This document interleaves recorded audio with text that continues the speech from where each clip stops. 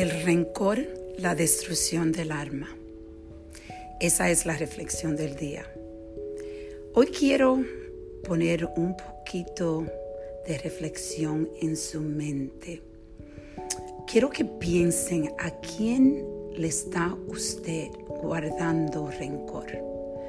A quién usted tiene quizás hasta un odio profundo que lo siente en el alma, lo siente en el cuerpo.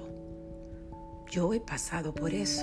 Yo sé que todos hemos pasado probablemente por una situación donde el odio quizás es tan profundo que hasta destruye nuestra alma y nos trae profunda ansiedad y oscuridad.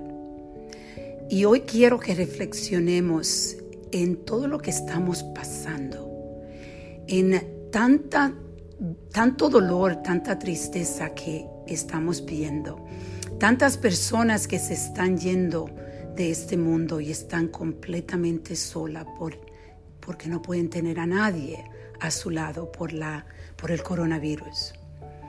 Entonces quiero que reflexionemos a quiénes le tenemos ese rencor. Y quiero que busquemos la fuerza profunda dentro de nuestro ser para perdonar. El perdón es la cura de tu alma.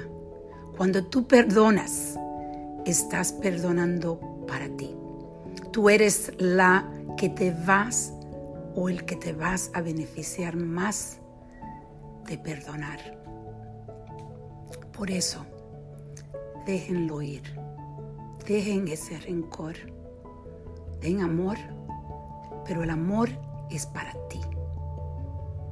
No se preocupen de que esa persona que usted odie sepa quizás que usted la ha perdonado, porque el perdón no es para esa persona o las personas que lo han herido. Es para usted. Vamos a reflexionar. Denle un chance al perdón.